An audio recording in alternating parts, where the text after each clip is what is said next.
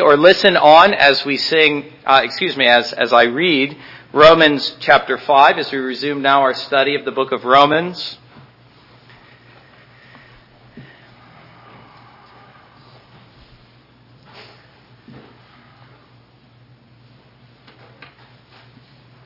Romans chapter 5. Now, my plan is to read all the verses and to preach all the verses in one sermon, and then to go through it in a detailed way in the weeks to come. So this will be more of a general analysis of these verses. Romans chapter 5, verses 12 through 21. Hear the word of God. Therefore, just as through one man sin entered the world, and death through sin, and thus death spread to all men because all sinned. For until the law, sin was in the world, but sin is not imputed where there is no law. Nevertheless, death reigned from Adam to Moses, even over those who had not sinned according to the likeness of the transgression of Adam, who is a type of him who was to come. But the free gift is not like the offense, for if by the one man's offense many died, much more the grace of God and the gift by the grace of the one man, Jesus Christ, abounded to the many. And the gift is not like that which came through the one who sinned, for the judgment which came from one offense resulted in condemnation, but the free gift which came from many offenses resulted in justification. For if by the one man's offense death reigned through the one, much more those who receive abundance of grace and of the gift of righteousness will reign in life through the one, Jesus Christ. Therefore, as through one man's offense judgment came to all men, resulting in condemnation, even so through one man's righteous act the free gift came to all men, resulting in justification of life. For as by one man's disobedience many were made sinners, so also by one man's obedience many will be made righteous.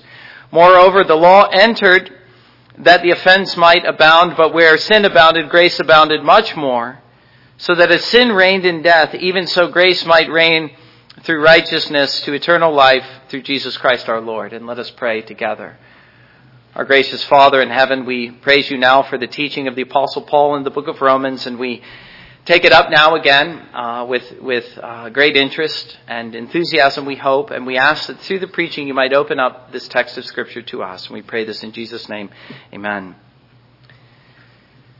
Well, it is what they call Easter Sunday. As you know, I have not too much interest in that sort of thing. But I also have to say, after 2 weeks of being out of the pulpit, I am just too eager to get back to Romans. I'm not against preaching a resurrection sermon, but that is not my plan for this morning. My plan is to resume our study in Romans, and I thank God for the freedom of the new covenant by which we have been freed from the doctrines and commandments of men. I'm under no obligation by God's grace to follow the calendars which were created later in the church. Not that I'm saying it would be sin to preach a resurrection sermon, but that is not my plan this morning. To insulate me from the questions I might get after the service, Romans is the plan for this morning. And you know, it is hard to preach a New Testament sermon, thank God, without reference to the resurrection. We see the parallel between Christ and Adam in 1 Corinthians 15. And so there will be some of that in the sermon. But as I say, my desire after 2 weeks out of the pulpit is to get back to Romans and to take up what is in many ways the most difficult, but also the most important section of the book of Romans. I'm somewhat torn which section is more difficult to preach and even just to understand, this or Romans chapter 11.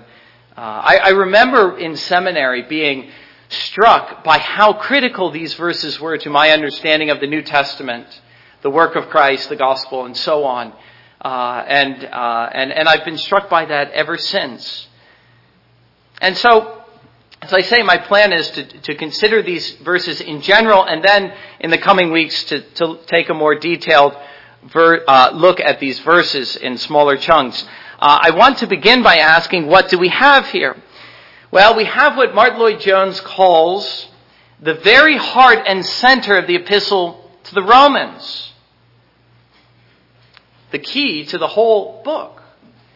But what I find so interesting, and again reflecting somewhat on my own experience as a Christian coming into seminary, hearing really these verses expounded for the first time Although I had been a Christian for a long time, and I had been in the church for a long time, and I had listened to many sermons, though I wasn't admittedly in Reformed churches. But what I find so interesting, and I think this remains true even now, and perhaps even more so, in light of what Lloyd Jones says, and in agreement with other Reformed fathers, how little these verses are spoken of today. Not how much, but how little. In speaking of the book of Romans, which we all love, it is common for Christians to quote chapter 1, I'm not ashamed of the gospel, for in it is the power of God for salvation to all who believe. Chapter 3, all have sinned and fall short of the glory of God. And so on. Chapter 5, in which we are now, but mostly from verses 1 through 11. And chapter 8, of course, there is therefore now no condemnation for those who are in Christ. How memorable chapter 8 is and how often it is quoted. And yet, I would note at the same time, in contrast to that, how little Christians quote and love to speak of what Paul says in Romans chapter 5, verses 12 through 21. And I think that represents something that is lamentable, a decline that has set in the church. Well, it wasn't always so. It used to be the case that Christians loved to say things like this: by one man's obedience, many will be made righteous. Read the Puritans and you'll find that's verse 19. It's one of their favorite lines, especially when they're speaking of justification. How am I justified? Not by my righteousness, but the righteousness of the one man, Jesus Christ. By his righteousness, I am justified. It's one of the clearest statements in the New Testament. Well, as I say, it used to be common for Christians to quote these things and to speak of these things. And it used to be the case that these verses 12 through 21, were viewed as the very center of the epistle to the Romans.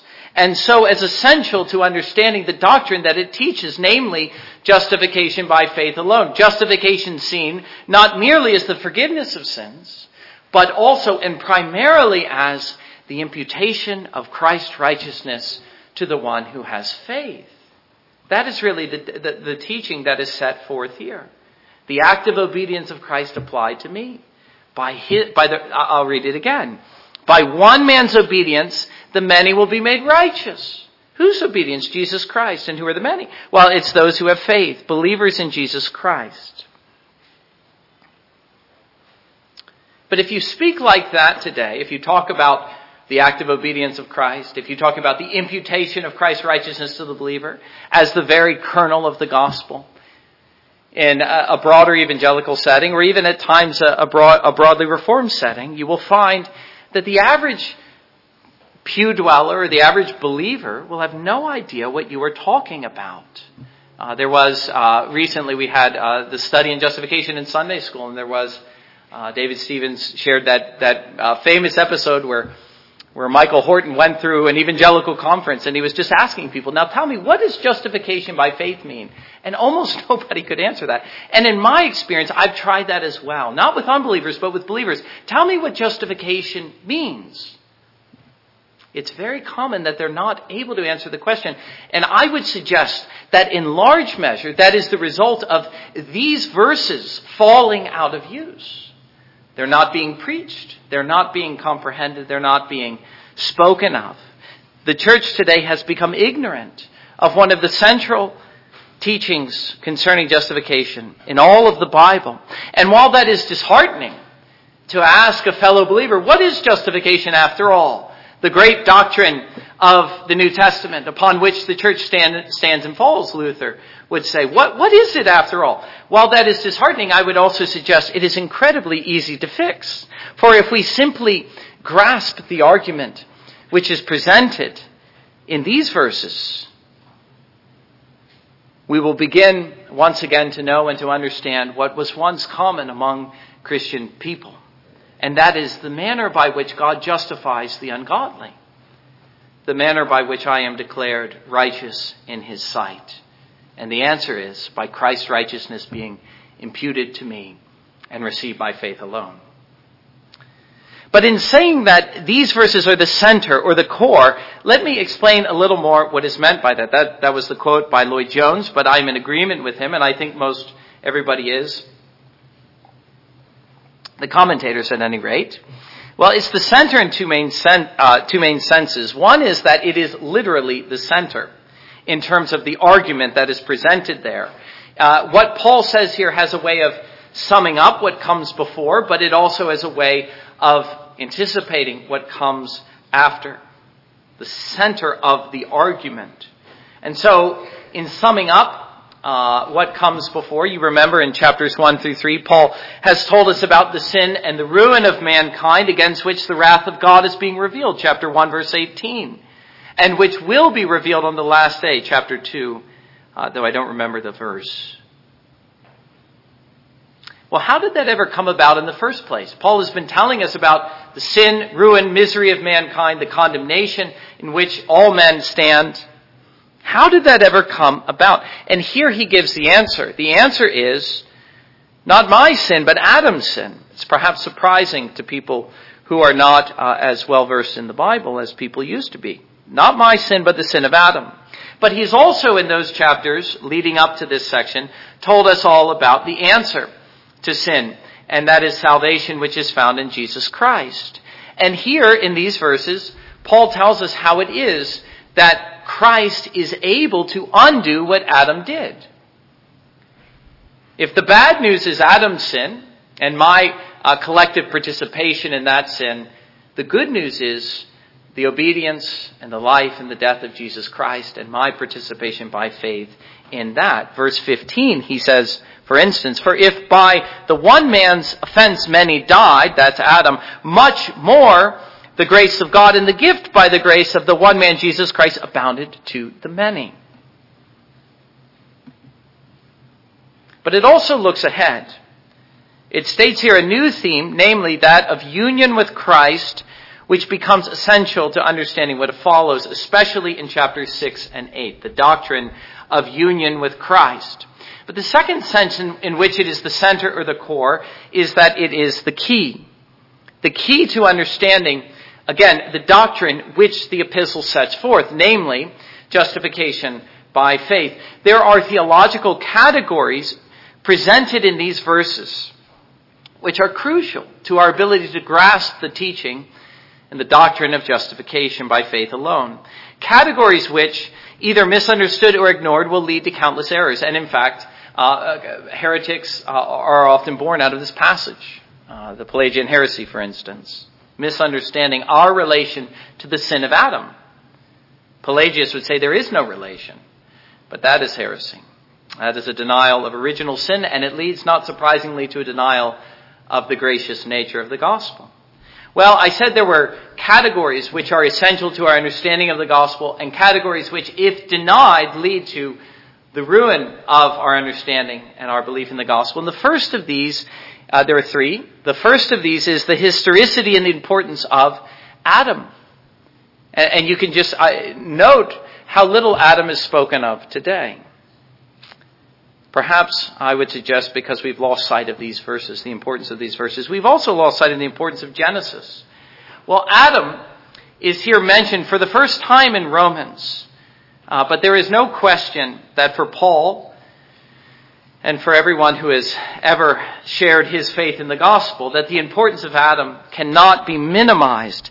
Next to Christ, let me underline this statement. I wonder if you agree with this. Next to Jesus Christ, Adam is the most important figure in the Bible, by far. And there's no one who even comes close. You say, well, what about Moses? Moses is important, but he's not nearly as important as Adam. And it is impossible to read and to grasp these verses or what is said in 1 Corinthians 15 and to come to any other conclusion. Adam, who is Adam? Adam is the first man. He is the head and the origin of the human species. There was no one who came before him.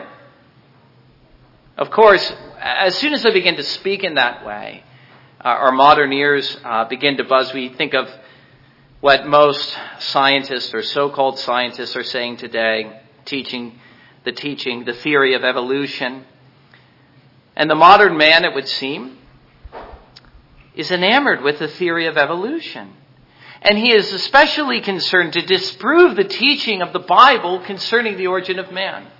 The teaching or the theory of evolution stands in direct contrast intentionally to the teaching of the Bible. Not one head of humanity, but humanity emerging out of a gradual process of evolution and then out of a whole host of new humans. Not just one, but once evolution was completed and arrived at humanity, it was not one, but many who stood as the new heads of humanity.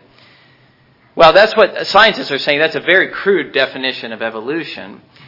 But what is sad is how many so-called Christians today try to accommodate the message of the Bible to the teaching of evolution. One of my favorite Old Testament commentators is Derek Kidner.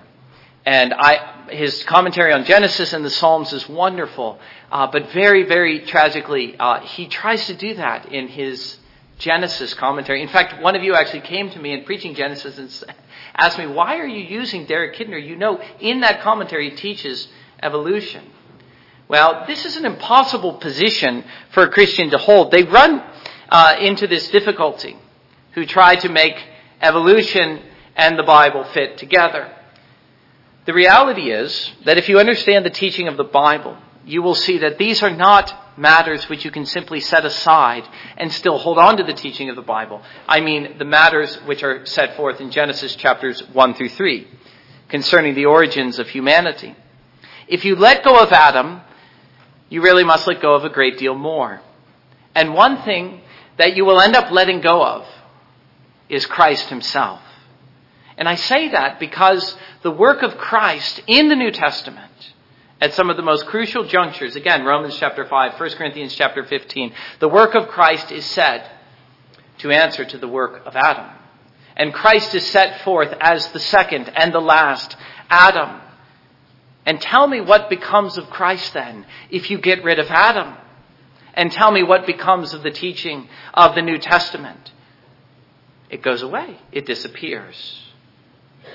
The work of Christ, which is presented in terms of salvation from the ruin which Adam brought. Well, perhaps you would say, as I say many Christians try today to do, that Adam wasn't a real person. That mankind originated in a lesser species and then a group of humans which evolved out of those lesser species. And that the word Adam, which also can mean mankind, is just a metaphor for mankind. And that's all you have in Genesis. Well, then I say again, you have to say the same about Christ. And that is a difficulty I don't think you can get away from. But of course, we Christians have no interest in doing so. We are perfectly content to let the scientists do their worst. We will believe the Bible. Of course, we're also perfectly secure in this because we don't really believe that science is against us either. I'm not attacking science in what I say. Only the theory of evolution. We believe, and I'm making a scientific statement every bit as much as I'm making a scriptural statement, that Adam was the first man. The origin of the human species emerged out of Adam. And that all of us descended from Adam and Eve. And we find nothing in science to suggest anything to the contrary. But our great interest is not in science. Our great interest is in the Bible. And it is to know the significance of Adam, since the Bible makes so much of him. We don't need to defend his existence. We accept it. But we need to understand the significance of his existence. For it was in him, the Bible tells me, not only that humanity began, but more importantly, that humanity was lost. And that is the real importance of Adam, the man, the historical figure, according to the Bible. It was that he stood in covenant with God on behalf of us all. And that by his fall into sin, he brought all of us into an estate of sin and misery. He brought mankind into ruin. And the reason that he was able to do this, one man, is because of the second idea found in these verses, and that is covenant theology and the method of salvation. These verses are among the most important in setting forth covenant theology. Well, what is covenant theology? It is just the idea, very simply, that God works through covenants. And going back to Adam, we discover that God has always worked through covenants. All through Scripture. The whole history of the Bible is a history of the covenants that God has made. And never did he seek to deal with man outside of a covenant. Adam our head, our father, stood in covenant with God. We call that the covenant of works. And his position in that covenant had consequences not only for himself, but for the rest of mankind. That was the nature of the covenant in which he stood. And that's something that we will have to consider in detail as we go through these verses. But the third important thought is that of original sin. Original sin, which is something the Christians don't talk about too much today either. But original sin is one of the key teachings of these verses. The idea that the guilt of Adam's sin was imputed to all mankind. Let me stress that again. The guilt of Adam's sin was imputed to all mankind. His sin, which was the original sin, is imputed to me, and in particular, the guilt of it. In other words, I know this is a bit of a scandal, but this is the plain teaching of Scripture. I, as a son of Adam, am guilty for his sin. That is the doctrine of original sin. I am guilty for his sin. And that is covenant theology at work. And that is precisely what is found in these verses. Thank God we also know the other side of it, is that I am declared righteousness for Christ's obedience. Praise God for that. But you have to see the other side of that, which is the doctrine of original sin. And so from the standpoint of the Bible and of Christian belief, these are crucially important verses. They provide theological categories which are crucial to basic Christian teaching and belief, and especially to our understanding of the doctrine of justification. But if I were to condense the teaching of the whole into one single thought, and here we find covenant theology at work, I would say this, that the fate of all is tied to the one. The fate of all is tied to the one, either Adam or Christ. We will either die in Adam and be condemned for his sin, or else we will live in Christ and be justified for his righteousness. And it is this that explains the importance of Adam and of Christ after him. It is because our fate before God is tied to one or the other. Either you are in Adam or you are in Christ. And so you see the relevance of this to the broader discussion on justification. Paul is not only telling us what it was that led to mankind being in an estate of condemnation before God, namely Adam's sin, but he equally tells me what it was that led to the believers being in the state of justification, namely Christ's righteousness. But let me next also notice how what Paul is saying here follows from what he has just been saying in verses 1 through 11. Important as these verses are, we can't just hang them in isolation and talk endlessly about covenant theology. We are concerned primarily with what Paul is setting forth in Romans. And the value of series exposition is that you get to see the way not only what these verses teach, but the way that they follow from what was just said. And that immediately becomes evident in the first word of these verses, namely, therefore. Therefore, Paul says, that is based upon what he has just been saying, he has something more to say. What he says in verses 12 through 21 follow from what was just said in verses 1 through 11. As part of his greater discussion, if you remember, the primary teaching of chapters 5 through 8 concerns assurance and the certainty of salvation. And so these verses fall under the same rubric. They come to us as part of Paul's greater teaching, not only of justification, that's really chapters 1 through 4, but chapters 5 through 8, the certainty that justification gives the believer before God. My certainty before God that I am saved and that I always will be saved. That's what Paul is setting forth here. And that is the real value of the verses that are before us, the way they lend to or add to the assurance of the believer. And they do so in this way. Going back to verses 1 through 11, you may remember that it is teaching us about the benefits and the blessings that flow to the believer through his justification. They tell us of the blessings that we enjoy through Christ. That's the key phrase of those verses, through Christ. And so just to list off some of those blessings, we have peace with God through our Lord Jesus Christ, verse 1. And through him, We have access by faith into this grace, verse 2. We are saved from wrath through him. We are reconciled to God through the death of his Son. We are saved by his life. I'm just quoting from those verses. We rejoice in God through our Lord Jesus Christ, through whom we have now received reconciliation. That brings us to the end. What a picture of the Christian life. There is not one blessing, Paul says, that we get from God that does not come to us through him. He is ever to be seen as the channel of grace through whom a God who is now reconciled to us ever seeks to bless us. Always through Jesus Christ. Never apart from him. Through the channel of his mediation and his priesthood. He is our intercessor and our great high priest.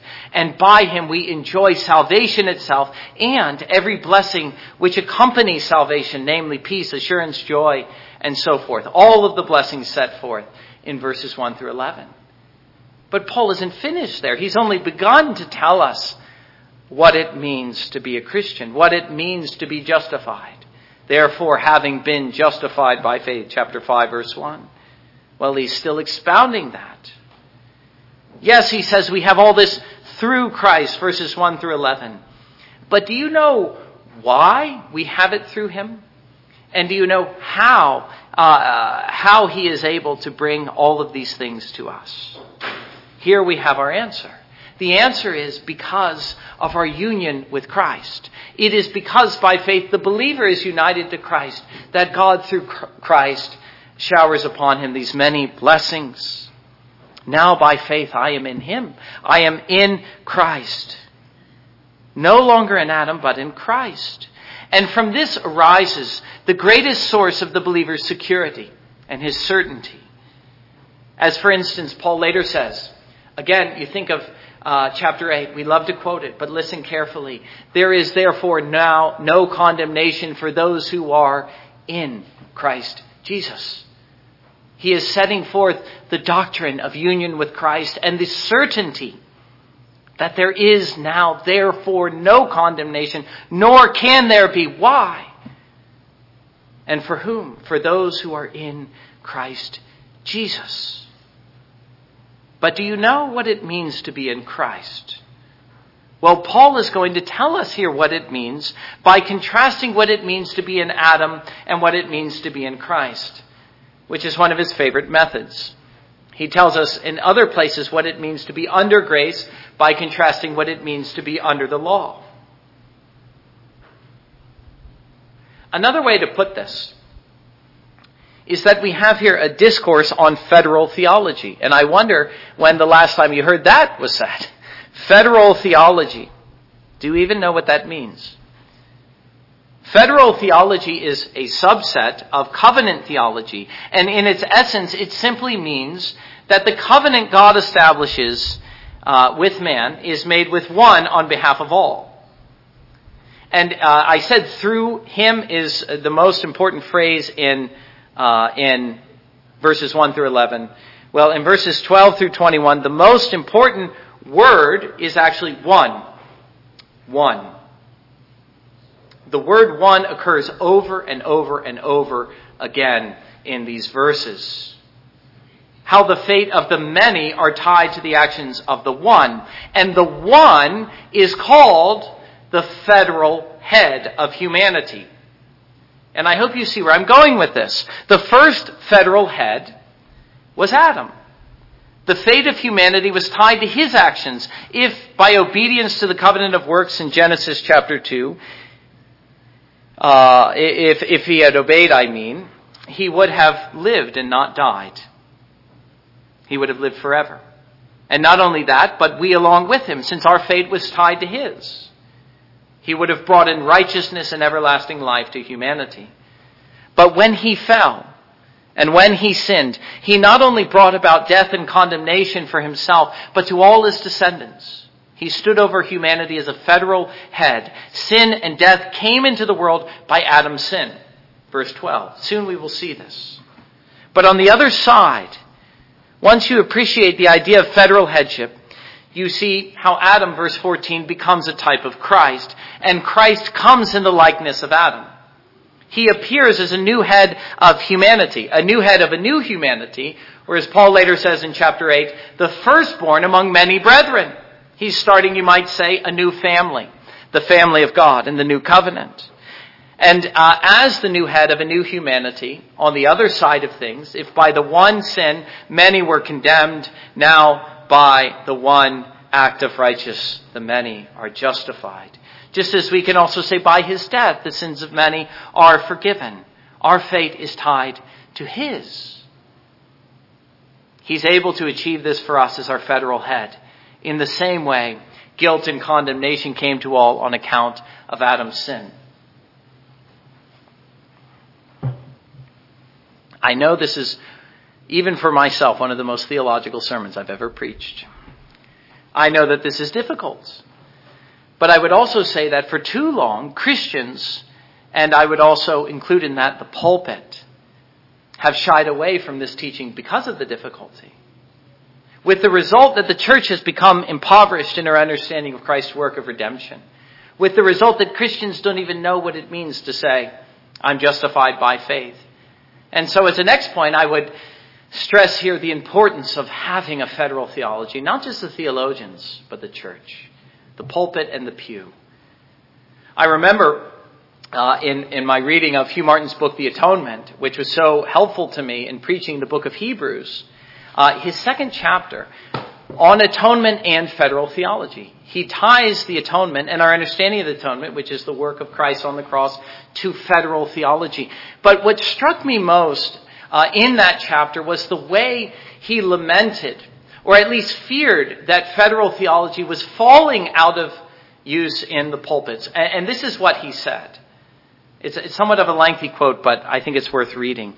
He says, the preaching of disruption ministers was largely leavened, or rather was pervadingly characterized by the large place assigned in it to the covenants. And the consequence was that the intelligent hearers acquired large views of divine truth, could perceive the relations subsisting between different departments thereof, could refer a topic to its proper place in the system, and could accordingly realize themselves to be growing in knowledge. He's not speaking of a seminary classroom. He's speaking of the pulpit and the pew and their relationship. People who are growing systematically in their knowledge of the Bible. Going on with the quote, of acquiring real power to make attainments and advancement in spiritual things. How do you grow in grace? It's by growing in the knowledge of Christ. But, he says, if the federal theology should fall into neglect, as no doubt I would say it has today, there is reason to fear that the materials of pulpit instruction will be destitute of that compactness and connection apart from which conscious advancement in knowledge on the part of the people is impossible. The topics will be handled in a disjointed and isolated way. Progressive instruction will cease to be realized and perhaps cease to be aimed at. The next step will be that it will cease to be desired. You see, he's saying people will no longer even want to learn. The production, listen to this, of an evanescent, sentimental impression will be the object mainly in view on the preacher's part and mainly desired by the people. The duty of the pulpit to nourish up an intelligent Christian people in the words of knowledge and understanding will be forgotten. Now, he's speaking prophetically. He's saying, this is what will happen. People will cease to grow in the knowledge of Christ and make real spiritual attainments thereby. And the thing that they will begin to desire most is just some sentimental impression through the preaching. Now, he's saying that's what will happen, but I'm saying that's what has happened. And how does it come about? It is when, he says, the federal theology falls into neglect. Progressive instruction will cease to be realized, and so on. But the solution is not difficult to find to this problem, which we've already seen. And it begins simply with our desire to grow in the knowledge of Scripture. And to view the preaching as the time to do this. Are we willing? This is a question for you to seriously consider. Are we willing as a church, once more, as in days past, to sit under preaching in which a large place, he says, is assigned to the covenants? Not a small place, but a large place, With the result that, he says, the intelligent hearers acquired large views of divine truth. They were conscious of growing in knowledge and acquiring real power to make attainments and advancements in spiritual things. And if ever we were to do this, is not now the time? For there is no better place to start than here, where the doctrine of the covenants and that good old federal theology is set forth in Romans chapter 5, verses 12 through 21. And you will forgive me for taking my time with this. Old truths take time to become familiar once more, especially when forgotten. And that is where we find ourselves today. Well, I need to hasten on to the end. I heard the beep. It's at the hour. That might have been one of my sons even. But I have a little bit more to say. I had more to say than I anticipated. I hope you're capturing something of my burden, though, which is to see again the importance of these verses. Let me just tell you two key ideas that are associated with federal theology. One is that of union with Christ, which we've already seen, and its counterpart is obviously union with Adam, or in Christ, union with Adam. Humanity is seen in this passage and throughout the Bible as either in Adam or in Christ. In other words, the Bible is teaching us that we have to see not only the importance of these two men, Adam and Christ, but we have to understand our relationship to each. And that is a relation which is described in terms of this doctrine of union. And as a corollary to this truth is the idea of imputation. Another word which has fallen out of use, but which has enormous significance. And it is a scriptural word. It is not just a theological category. It is a word which the Bible uses often. An idea, once more, which is not intelligible apart from federal theology. If federal theology falls out of use, so will imputation. For how can Christ's righteousness be imputed to me unless I am found in him as my head? And how can the believer conceive of justification seen as Christ's righteousness imputed to me unless I see myself as standing in some relation to him? Here is where you find Calvin's thought going in his third book of the Institutes, where he says on the first page, first we must understand that as long as Christ remains outside of us and we are separated from him, all that he has suffered and done for the salvation of the human race remains useless and of no value for us. So long as I stand outside of Christ, all that he offers to me is of no value. I've got to get into Christ. He must become mine, and I must be found in him if what he has gained by his life and by his death are to become mine. And so that is another way of expressing the importance of federal theology, union with Christ, imputation, and so on. To be in Christ is to have his righteousness imputed to me. Christ, my federal head. Just as to be in Adam, my federal head, is to have the guilt of his sin imputed to me as well. Verses 18 and 19. You find the same structure in 1 Corinthians chapter 15, verses 21 through 23. For since by a man came death, by man also came resurrection of the dead, and so on. I won't read those verses again. As in Adam, so also in Christ. That is the structure of federal theology, the two federal heads. There is similarity, but there is also difference. Whereas Adam brought death, Christ brought life. And this will become an important point in our consideration as well. Not only wherein they are similar, but wherein they differ. Verses 15 through 17, especially of chapter 5, stress the greater work of Christ. Well, I still have more to say, but I think I better hasten on to a conclusion. We have many sermons to consider, all of these things. Let me just stop there. And let me close by stressing this single point, and that is seeing all of this teaching as the way to be sure. You who lack assurance, I say, especially sit under this teaching with great eagerness, great earnestness, as though your assurance in Christ depends upon these very verses, for they do. See how it is that, especially our union with Christ as our head, the new head of a new humanity, the firstborn among many brethren, is the basis of my certainty in him. Why am I sure if I am sure? And the answer is just as simply as this: because I am in Christ. Listen to how Martin Lloyd-Jones puts it. Because we are in Christ, we are in him forever and ever. We are safe. We are secure. There is no in and out of salvation. You are either in Adam or in Christ. And if you are in Christ, you have eternal security. You are in him forever. That, if anything, is the impression I hope to make upon you in the sermons to come. And that surely, I would say, is a truth worth grasping and remembering again as Christian people. And let us be sure, beloved, that we are up to the task. Realizing what is at stake is our own faith in Jesus and our assurance and our ability to reach to the very heights that Paul does at the end of chapter 8, those verses which we love to quote so much as Christian people. Well, I think that's enough for one sermon. Amen. And let us come to the table together.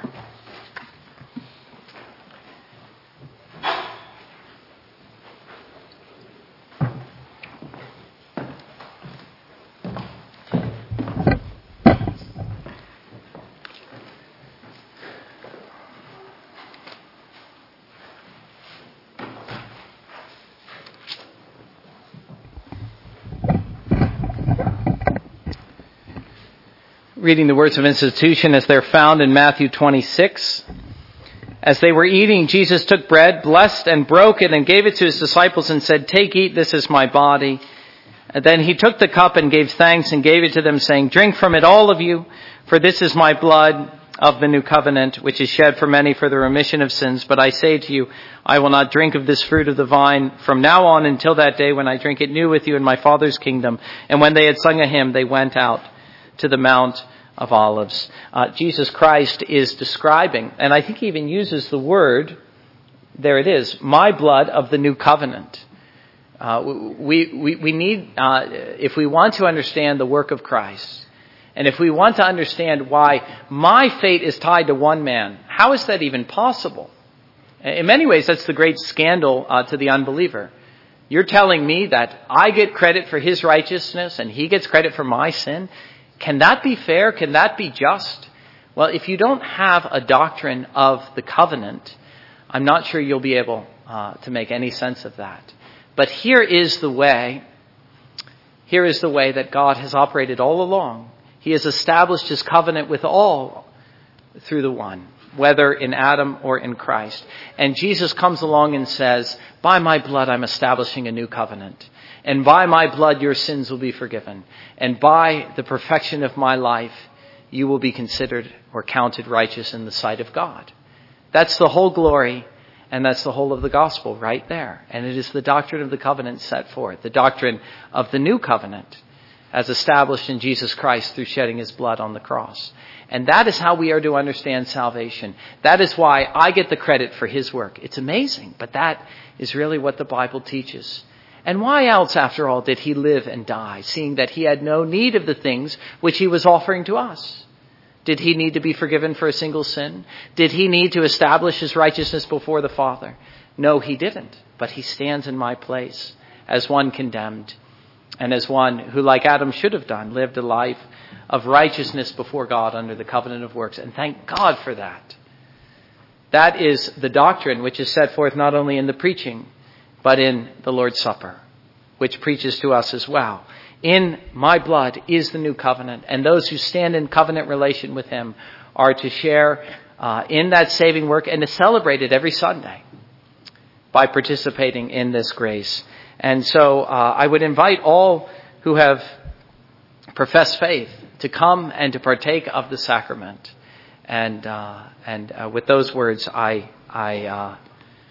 need to pray. Father in heaven, we thank you for the gift of the Lord's Supper. We are rejoicing to know that Christ is the new head of a new humanity. And we look ever to you, Lord Jesus, for our salvation. We wish to stand not under any covenant but the one which you establish. And we would have your work determine our standing before God. Not our work, not Adam's work, but yours.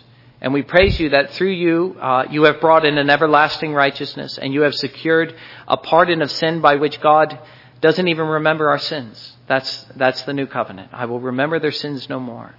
And I will give them the Spirit by which they might obey my laws at last. Dear God, we look for you to confirm and to strengthen our place in the covenant through this rite. And we ask this in Jesus' name. Amen.